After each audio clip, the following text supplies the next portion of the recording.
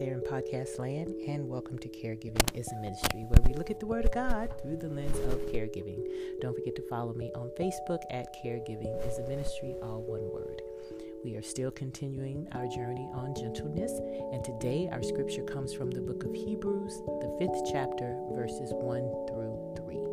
The New American Standard Bible reads, "For every high priest taken from among men is appointed on behalf of people in things pertaining to God, in order to offer both gifts and sacrifices for sin. He can deal gently with the ignorant and misguided, since he himself also is clothed in weakness. And because of it, he is obligated to offer sacrifices for sin for himself as well as for the people." I'm going to couple this scripture with 2 Peter, the 2nd chapter, and the 9th verse.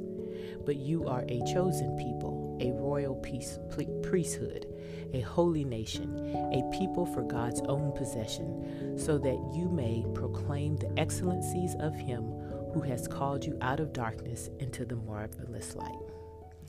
I believe our last episode we discovered that we were all bondservants for the Lord. And today, we discovered that we are a holy priesthood, which could be interchanged for a bondservant, I think. As we accept Christ's sacrifice for our sins and take on his personhood, we become, co-heirs with him. Hence the royal or holy priesthood that Peter talks about. Once again, it's easy for us to toss this responsibility of priesthood to our pastors or our evangelists, anyone other than ourselves, right? Wrong. As children of God, we too can intercede for people. We can intercede for people that God puts in our path. Interceding is merely going before God for their needs. We can't always go to God for what we need, but he places us there so that we can bring other people's needs to him. Not absolving them of their sins, because only God can do that, but to bring their petitions before him, standing in the gap, so to speak. To pray for people, whether you do it out loud for them while they're there or silently in your quiet time, that's what God expects of us. You're asking his help to intervene on behalf of someone else, and that's being a priesthood. The act of priesthoodship, if that's a word. We'll make it a word for today. Now, in the Old Testament, the priests had a lot more duties, of course, than to just pray for intercessions for the people of Israel. They also had to make atonement for sin. The sacrifice that Jesus made had not yet come. So you have in the Old Testament where they're making all sorts of atoning sacrifices throughout the year on behalf of the people. But when Jesus came, he sacrificed once and for all of us. There's no longer a need for sacrifices for forgiveness of sins. We just need to accept him. But we can go to God and continue to ask for forgiveness because we will continue to sin, and to ask for his intervention in our lives and the lives of others. If our life is to be used to draw others closer to him, doesn't it just make sense that be our role as well as intercessors, as this holy priesthood that Peter talks about? As you mature in your journey with Christ, he's going to ask more of you. Trust me, coming from experience, it's like being in school. You progress to the next grade, to the next level, and each grade builds upon the next. And as you progress, the work gets a little harder and there's more work required of you. This life is almost like going to school, so to speak, because we are to demonstrate that we are citizens of God's kingdom. The thing with God is he always lets you do the retest before you progress to the next level. Hence the children of Israel, wandering in the wilderness for 40 years. You can continue to go around the same mountain over and over again until you grasp the concept that God is trying to show you so that you can progress to the next level. But he will require more of you as you mature in him. I find it fantastic that the verse in Hebrews goes on to acknowledge that priests aren't perfect. Who knew? Pastors aren't perfect. Deacons aren't perfect. Teachers aren't perfect. You, my love, aren't perfect. There, I said it. Are you mad at me? I hope not, because it's true. We're not perfect. But how do we expect so much of others when we too are flawed? I think that's the paradigm that we must remember, that we too are flawed, and it is through our remembering and our acknowledging of our frailties that we can extend gentleness to others.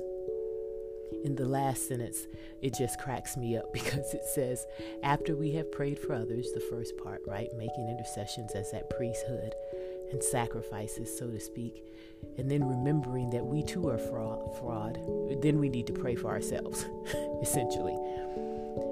Have you ever encountered the Christian who doesn't seem to know that they need prayer too? They have the tendency to want to help everyone, displaying their biblical knowledge of Scripture, offering prayers up readily. I'll pray for you, sister. I'll pray for you, brother. This is what it says in the Word. But then when you ask them how they're doing, they're like, oh, I'm blessed and highly favored. Always? Really? I find it just disingenuous sometimes. Because we're all flawed, and every once in a while, all of us need to be like, yeah, I need some prayer on this. Everyone else knows that you're flawed, so you might as well admit it too. If you are the only person who doesn't understand that right now, then that's another lesson for another time. You are flawed. Each one of us are to have that person or persons whom we can go to in order to be vulnerable and to be held accountable to. All of us need that because we're flawed. And as we go around doing good, we need people to pray over us as well. And we need to be honest with the things that we're going through. It may be inappropriate, for a leader, in a church to announce their frailties to the masses, to the congregation, all the time. There may be times where that is very much appropriate, don't get me wrong. But they should have someone to help them, to keep them encouraged. Because when you're placed in various roles of responsibility, that's really a large target for Satan. And he always goes to those who are in leadership positions because he understands that we have unrealistic expectations of them. And so once they show their humanity, then we go out for the kill. Satan doesn't have to do anything else after that because we start to stone people. Would it not be great for the body of Christ to be honest and transparent enough to say, we don't have all the answers, we don't understand everything? We don't, but we serve a God who does. And so what we're going to do is proceed with honesty and accountability while administering correction and discipline with love when needed.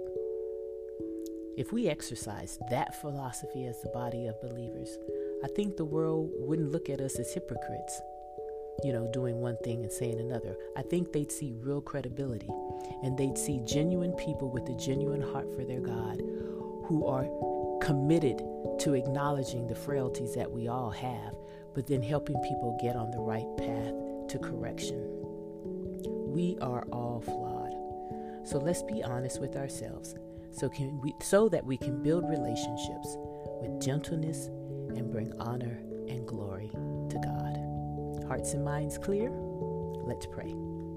Gracious Lord, thank you for this day, a day where it seems as though you've revealed to us another role or title, I guess we could have as your children, being a royal priesthood, the responsibility of carrying other people's burdens and requests before you, just carrying them to you, but not to internalize them, just to help bring them to you, especially if those are people who do not have a relationship with you yet, or whose relationship is a growing relationship and they're considered babes in Christ.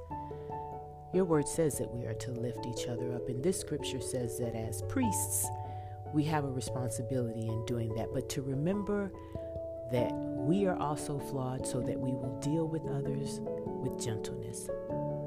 Help us to deal with others with gentleness, but first, Father, help us to deal with ourselves with gentleness, to not beat ourselves up when we may not say the right thing or do the right thing, or maybe ignore a person, or maybe not put our best foot forward, allow us to extend gentleness to ourselves first. Because as this scripture has pointed out to us, we are flawed as well, and we need forgiveness. And we need to come to you each and every day in order to be washed in the forgiveness of your love and of your goodness. Thank you for being a God who still loves us in our frailty, and who paid the price for all of our sins so that we can come to you and ask for forgiveness. Thank you for being a real God and a right now God. And help us to accept our role as priesthood, not in fear, but in obedience and trust to you. Because as we accept that role, we understand that the people that you put in our care need you, and that you put them in our charge because you're going to use us to show them just how great you are. Bless us as we take care of our loved ones from the various ailments and diseases that they may have, illnesses that they may have. Continue to give us the courage and the steadfastness to get up every morning proclaiming how good you are, and committed to ensure that our loved ones live the best life that day. Help us to trust you for that day, and to not get worried about tomorrow, but for that day. We love you because we know that you have already scripted the number of days that we're going to have. And so if we just trust you, we know that everything will work out for your honor and your glory. Bless each and every person who's listening to this podcast. You know their needs. Help them to feel your love. Send them what they need, Lord, and help them to know that you are God. We pray this in the precious name of Jesus. Amen. Go and minister the act of caregiving in the name of Jesus. I will see you tomorrow. Bye.